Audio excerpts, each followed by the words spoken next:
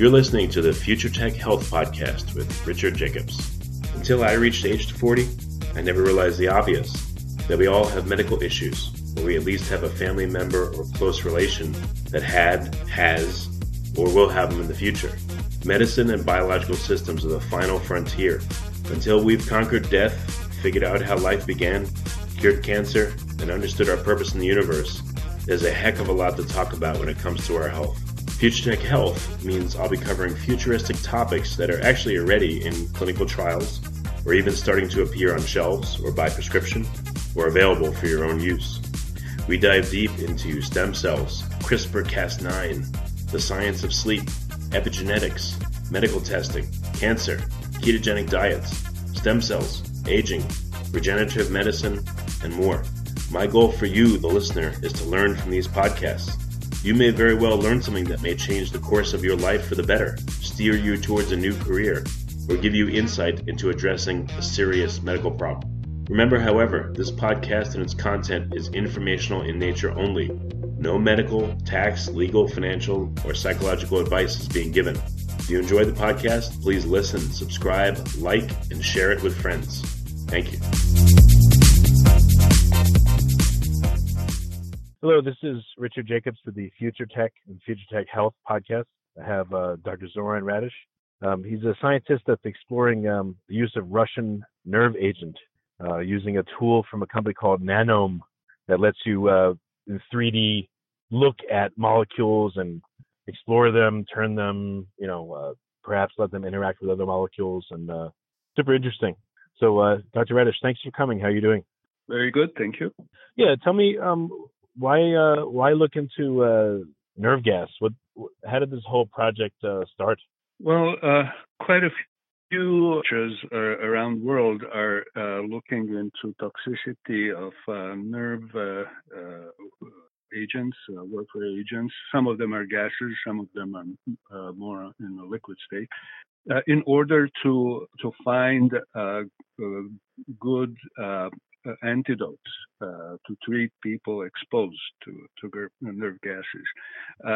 One has to mention that the same family of chemical compounds are also organophosphorus pesticides that are used in every day in crop protection. So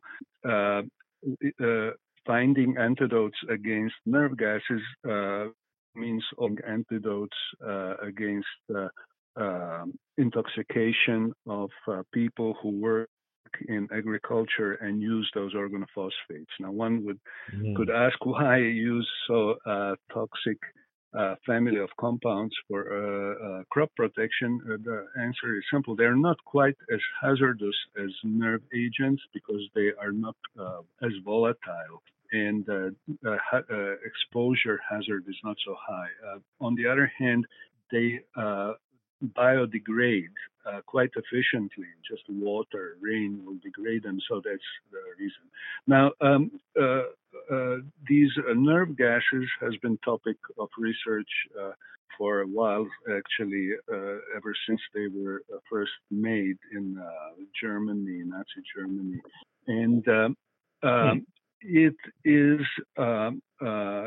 they're all targeting primarily one enzyme that is key enzyme in cholinergic neurotransmission, acetylcholinesterase. So what they do, both nerve gases and organophosphate, they covalently attach. So they form a stable link bond to a protein, this enzyme, and disable normal neurotransmission, normal control of our thoughts, of our movements, and typically acute symptom of intoxication. And the reason why those compounds so toxic is disabling diaphragm that controls how our lungs work. The normal, it's normal function, and people die from suffocation. That's now. So horrible. Yes. Now, why is it not simple to find a good antidote against that kind of compounds? It is that there are quite a few of them, and they are all have slightly different chemical structure. Once they bind with their target, with this enzyme, acetylcholinesterase, they generate slightly structurally different entities. So when we look at structure-based design that is commonly used in design of new drugs in general, then there is typically a target biological macromolecule that is used, the structure of which is used to the antidote, or a biologically active molecule that will, a drug that will control this molecule. In this case, 4 or 5 different nerve agents will generate 5 different targets. And so it is difficult to design a single antidote that will be effective against different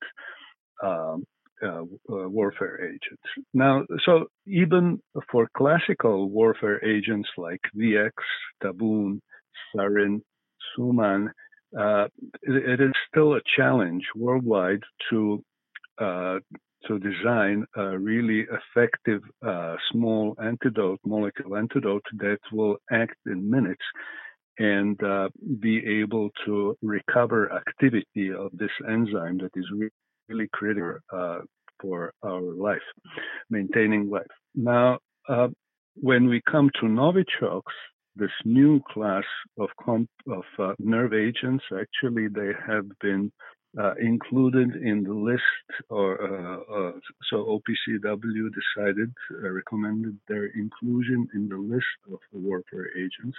So they are particularly hazardous because of specific properties that captures, and we can talk more about that. But so that there's another level of challenge that is now created by inclusion of this new class of agents.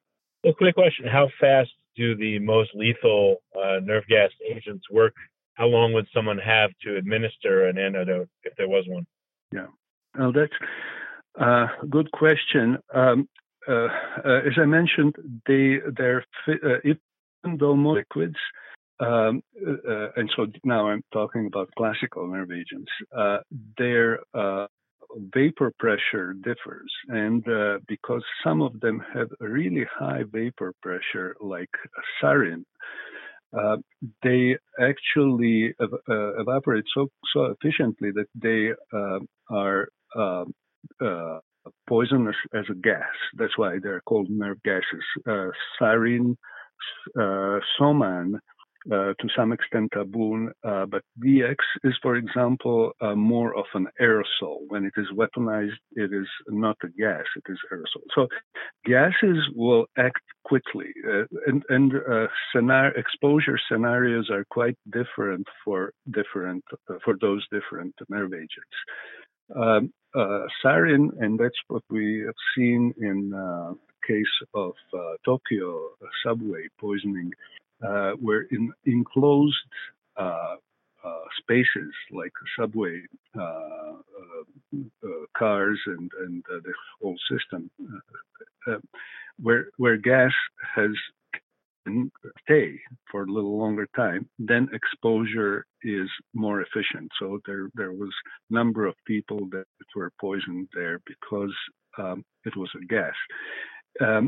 Then that compound gets into people through lungs, and either exposure through aerial pathways, or in case of VX, where it is largely where people are largely skin, some through lungs also, because it is aerosol that is formed.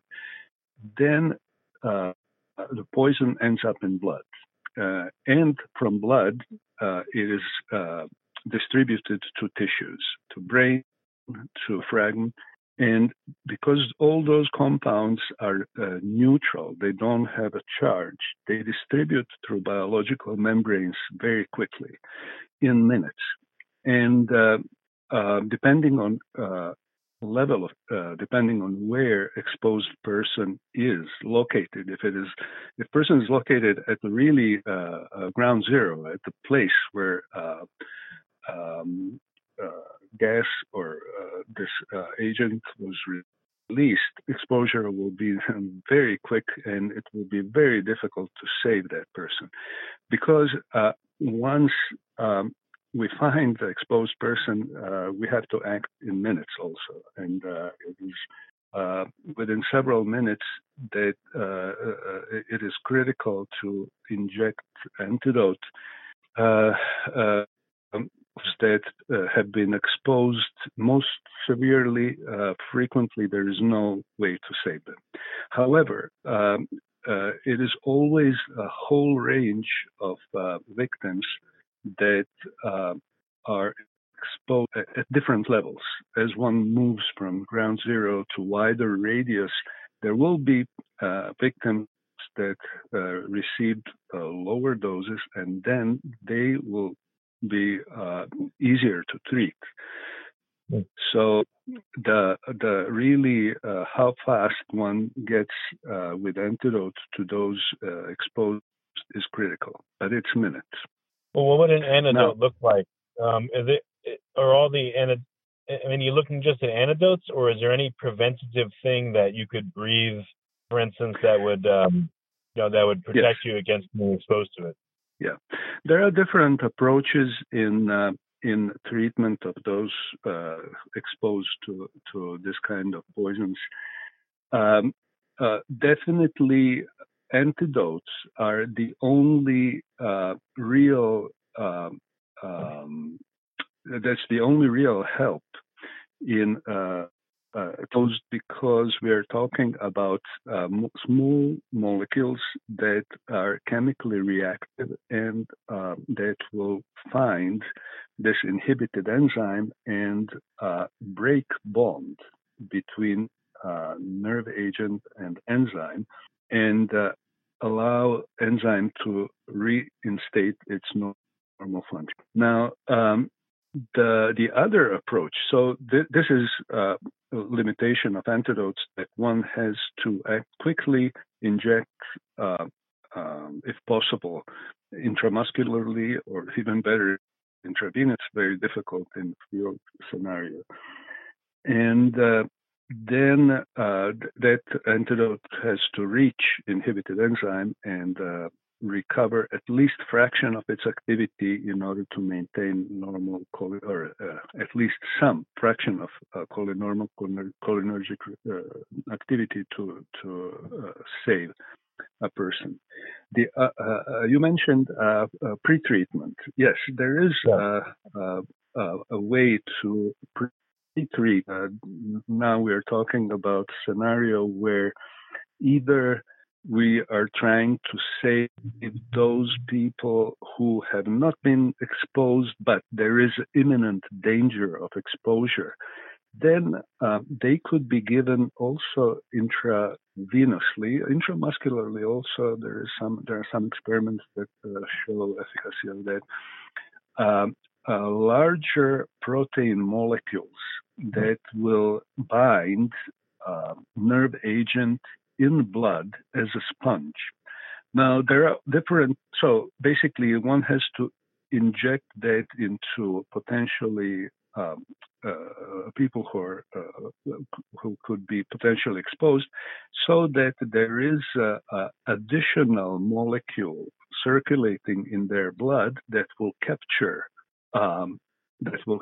this nerve agent. And also there are some approaches where this molecule is biologically active and will degrade the nerve agent. So those are all approaches that are under investigation and current active research. However, disadvantage of any kind of pre-treatment strategy is that one has to expect that exposure will be coming. This cannot, because less effective for saving people who have been exposed already, even though they could be effective even there. And that's in cases where individuals are exposed to large doses. Then large doses of poisons like this can remain from blood. They diffuse into fat tissue, into tissue where there is no target. They will not inhibit anything, but they will stay there and then slowly diffuse back into blood and present a danger over a longer time. So in that case, yes, one could reduce this secondary toxicity coming from nerve agents that was hiding in those depots within our organism, and neutralize that one. But in order to save person and reinstate actual activity of this enzyme that is target, we need antidote, which is chemically reactive. Those are antidotes that we called, most of them are group, family of compounds. Is there a trade-off between the toxicity of, a nerve agent and how high a dose you can get? Because let's say a nerve agent is really, really, really toxic. That would mean to me that you'd only be exposed to a small amount before you would, stop breathing and being able to breathe in more of it, which would therefore limit the exposure. Is there anything, any trade-off like that? Like this? Yeah, well, this is an interesting question because now we have different nerve agents that have nominally different toxicity.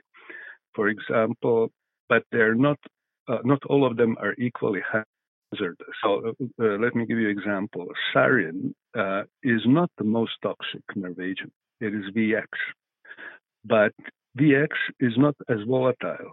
And so unless and so a person can move around in area contaminated with VX and not get exposed, while area contaminated with sarin will almost certainly expose individual because it is vapors that a person will breathe in. So even though some of them are not as poisonous because of ease of exposure, they are more hazardous. That's why sarin was used probably more than any other nerve agent so far has been used because of ease of exposure of a larger number of people. Now, Novichokes now come as a third class of compounds, nerve agents in that context, because they are least volatile and they are stable. They can be produced and are stable as solids. And that opens entirely a different way of their use, strategy of their use. That's why they are more suitable in terrorist attacks where they're not released instantaneously, but where individuals, not mass, they're not directed to mass exposure. They're more directed towards individual exposure because one can leave a little bit of powder on a doorknob, on things that targeted individual will most likely touch, handle, and then get exposed. Huh. When people are people in any condition to even administer an antidote to themselves when they're affected, or are they so incapacitated so quickly that they couldn't even help themselves if they wanted to? Most likely, those individuals who happen to find themselves at ground zero, where exposure levels are significant, and that's most likely with sarin, or some kind of volatile nerve agent. They will be most likely incapacitated and won't be able to help themselves. The civilian population has no way of helping themselves anyway, because there is nothing if that we carry around where we would be able to help ourselves. Soldiers, on the other hand, have kits, and then they can inject themselves with antidotes, auto-injectors. But even soldiers that have been exposed directly and received high levels probably will not be able. So those that are able to function to the extent to use auto-injector, they will be able to help. So a civilian population will rely on somebody else to come and rescue them. Okay. So what's your best bet? I mean, if there's so many different types of toxins and they act differently, I mean, how do you form a defense to this? If it's so easy to hurt someone with these things and sicken them, I mean, how could anyone defend themselves? How do you make an antidote that could counteract so many different kinds of toxins? Yes, well, that's really a challenging undertaking. We start at molecular level. So, the question that you asked is about really a challenging project. What we do is in trying to design something that will be efficient, and of course, in situation like that, in case of exposure of a large population, we don't know what agent is used. So that makes it really important that whatever we use will have some efficacy, will work with several, at least, different agents. So we start at molecular level. We have a structure of our target molecule. We have a structure of nerve agents. We know how their conjugates look like. Conjugates meaning once they incapacitate this enzyme, we know what it looks like. And then based on that structure, we try to find small molecule that will fit area in the targeted enzyme, disabled enzyme, and where the antidote will be able to insert its reactive warhead, let's call it that way, the part of molecule that will then break critical bond and recover activity of inhibited enzymes. So when we find at that molecular level that one particular small molecule is able to cover that activity from several different conjugates, several enzymes that have been incapacitated by several different nerve agents, then we move on to next level, and that is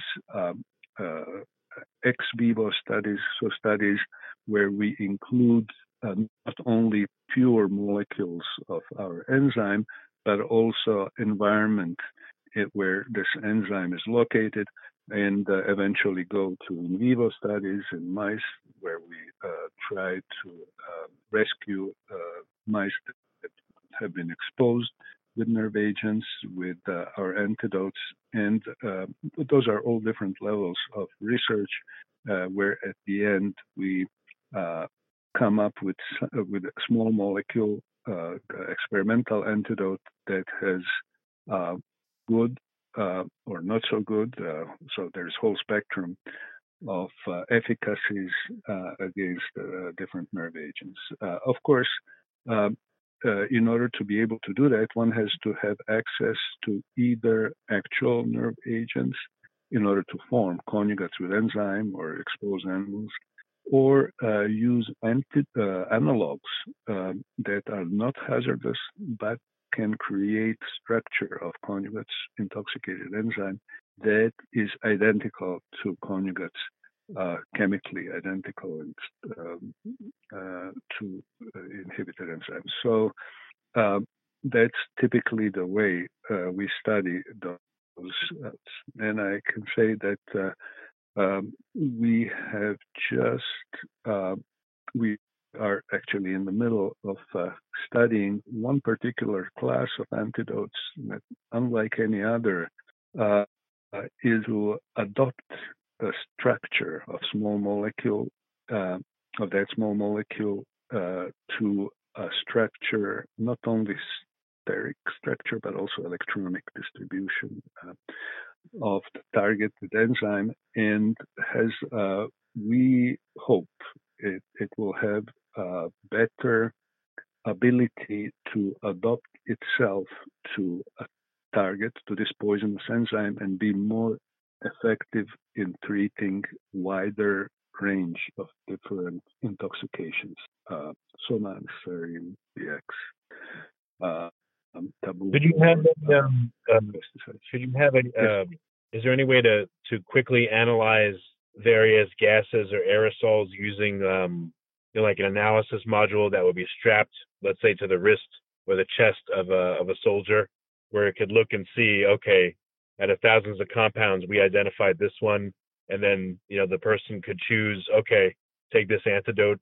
Would that be a way to prevent people? Yes, armies around the world have been using different ways to identify actual nature of the threat. And there was different kinds of detectors that would either change color, somehow indicate what is the likely offending agent. More developed, technologically developed sensors use more sophisticated technology, and yes, that's a really good way to narrow down a threat. The diversity of chemical diversity of these poisonous molecules. However, I'm not aware really of a sufficiently efficient detection system that could be decisively helpful in narrowing down to only one, fast enough so that first responders can rely on that detection. Yes, there are different detection systems, and yes, all those systems are helpful. They rely on chromatographic technology mainly now, but in most of this, detection takes more time than it's necessary than we have in order to react and save individuals. So first responders that come typically at this time of development of all this technology, they have to rely on antidotes that they have. They can't really make this decision, at least in treating people who have been instantaneously exposed now for something that could be coming in hours. Then one could use detection system to identify a actual threat. Oh, so there's no way that you know of to do a fast detection or fast enough within a minute or two? I don't believe that such system with, as I mentioned, that could be used to decide with sufficient for first responder to be confident that it will be only one. So that's why still it is important to have antidotes of broader specificity, not just targeting one offending agent, but several of them. But that's where we come with developing antidotes in small molecules. And that's where we are finding that any investigation of structural properties of this inhibited biological molecule, this enzyme, is very useful, and technology that Nanome is developing. So this virtual reality is really helpful in terms of providing instantaneous immersive information about the way this disabled protein molecule, this enzyme, looks, and what small molecules of experiment would look like in order to be able to react and rescue this enzyme. So in terms of developing antidotes, that technology is really important. Yeah. Quick question about Nanome. So it helps you visualize these molecules in 3D, but why is that helpful? How does that help you to to figure out? I mean, can you not test chemically for certain things, but by visualizing the molecules, that helps you? Yes. The value, this now boils down to question of value of macromolecular visualization. So imagine image of biological molecule printed in a piece of paper in two-dimensional format. That could be analogous to looking at sculpture, artistic sculpture, a photograph of artistic sculpture. Now, if you really want to enjoy art, sculpture, you have to be able to walk around it and look at it from all sides in order to understand what the artist wanted to create in that case. That's similar with a molecule. In order to understand macromolecule, large molecule, one has to view it from all sides, not just from front or back. And technology that allows that is virtual reality. There are stereoscopic visualization technique that allows one to walk around, to zoom in, to go into molecule, where one can not only see cavities and indentations in places where small molecules can interact, but also distribution of charge and potential for combined interaction. So it is, observer is now, the researcher is now allowed to use the naturally developed senses to investigate something that is microscopic normally. And how many molecules can be visualized, and can they interact in the VR environments? What's the limitations of it? That is a good question. There's probably some limitation. However, I can tell you that the molecules of the biological molecules that I study, and those are molecules that contain about, let's say, up to 10,000 atoms. So imagine having 10 of those molecules, 10 times 10,000 atoms. and I can move them around independently all at the same time. So that is quite a large number of points in three-dimensional space that hardware has to be able to keep track on, and very quickly, because otherwise technology will cause some noise. So whenever whenever individual moves head or changes position, walks around, then everything has to be updated.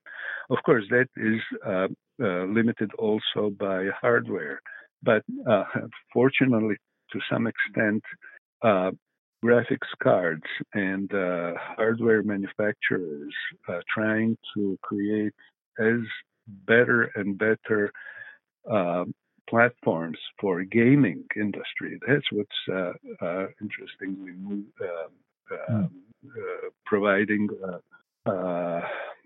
motivation for development of hardware. That's also extremely helpful for science, because creating hardware that can display smooth surfaces, a large number of polygons, use large number of polygons to create objects static. Then that also increases efficiency in displaying molecules and number of atoms that we can see, and displaying biological surfaces of those molecules. So currently, hardware, graphics cards, and CPUs that are fairly inexpensive and used, one could say, almost in every home, are capable of running software that Nanowork creates, and one can visualize molecules and manipulate them, multiple molecules, and create actually new molecules, and calculate interaction between small molecules and large molecules, and do quite a few things in virtual reality. And the way the molecules bend and move and interact, that's pre-programmed in, so they emulate what actually is possible in reality? Yes, so that is a really critical issue when we talk about science.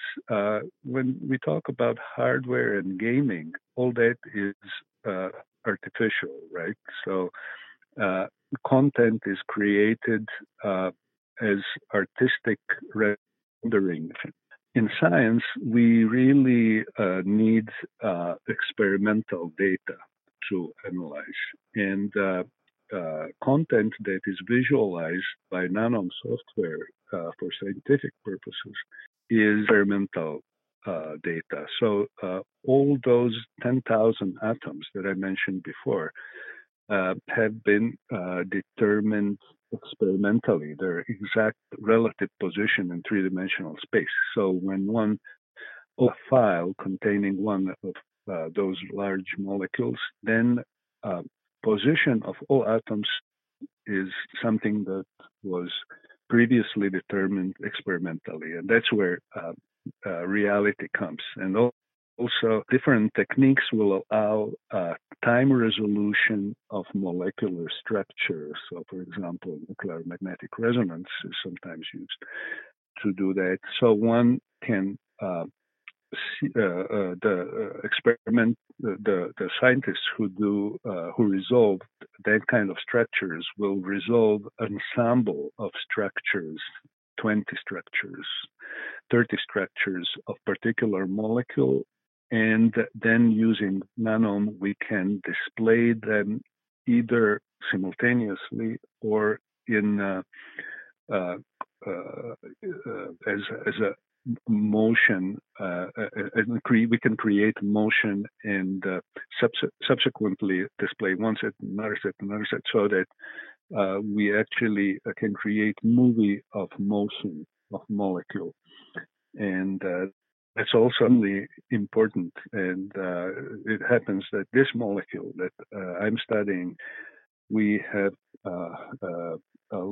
quite a few issues with trying to understand its flexibility and ability of this molecule to adopt shape that will allow different ligands, including nerve agents as poisons, to bind to their active center. The active center is place that is defining biological activity of molecule, in this case enzyme, and it happens in this case that it is located right in the center of about 20 angstrom radius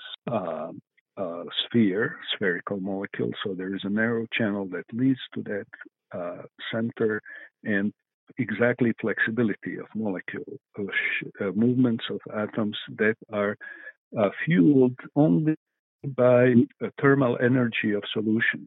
So there's nothing chemical here that needs to be consumed in order to provide energy for the movement. It's simply oscillations in structure that become critical for properties of those molecules, and we can see that in VR. We can see that. Okay, all right, very good. So, what last question or so? What do you think is the near-term future for counteracting these nerve agents? Is it hopeful, or is it just a real difficult arms race? What's your impression? I didn't get the last connection. Is not really good. What do you think will be possible? Yeah, over the next few years. I mean, do you feel like the nerve agents versus the antidotes is a very difficult arms race? Or are scientists winning, yes, or is it going to get worse and worse? No, I think scientists are winning in general. However, not so often we come to a situation that we are experiencing now, actually, where something new comes, a new kind of offending agent, new kind of nerve agent, and that's these Novichoks come into play. Now, this is where scientists still have to win. So the battle is really uphill battle right now, but I'm confident that we will win. And one of reasons for this difficult situation is that we are not and now when I say we, then I mean academic researchers around the world are not really confident about what those Novichoks are. That's a little bit of mysterious issue, even though with time, and actually the situation now is much better than 12 months ago. It hasn't been confirmed officially yet. What is the structure of Novichoks that was used in England, in UK last year? So we don't have official release to a public or to a scientific that would say this and this chemical compound has been used. We can conclude, and that was part of my research with VR also, that able using VR, virtual reality, to narrow down possible candidates for these offending agents and actually conclude on most likely ones. And so we really need to know what they are by chemical structure in order to be able to counteract them. And because that class of compounds is so hazardous that it is not realistic to expect that anyone outside of specialized government laboratories will be able to have access to them to study them. So for now, we really would benefit from having information and from being able to use in silico approach, computational and visualization techniques to study those structures so that we can create, based on those properties, structural properties, potential antidotes. Okay, well, very good. Well, Dr. Reddish, thank you for coming on the podcast. And it's scary, but I'm glad people like you are working on ways to to fight back against this stuff. So thank you. Thank you very much.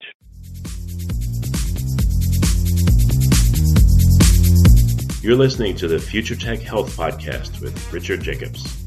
Until I reached age 40, I never realized the obvious, that we all have medical issues, or we at least have a family member or close relation that has, or will have them in the future.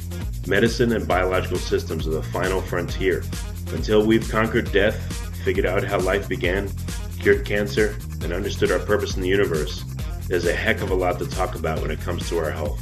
Future Tech Health means I'll be covering futuristic topics that are actually already in clinical trials, or even starting to appear on shelves or by prescription, or available for your own use. We dive deep into stem cells, CRISPR-Cas9, the science of sleep, epigenetics, medical testing, cancer, ketogenic diets, stem cells, aging, regenerative medicine, and more. My goal for you, the listener, is to learn from these podcasts. You may very well learn something that may change the course of your life for the better, steer you towards a new career, or give you insight into addressing a serious medical problem. Remember, however, this podcast and its content is informational in nature only. No medical, tax, legal, financial, or psychological advice is being given. If you enjoyed the podcast, please listen, subscribe, like, and share it with friends. Thank you.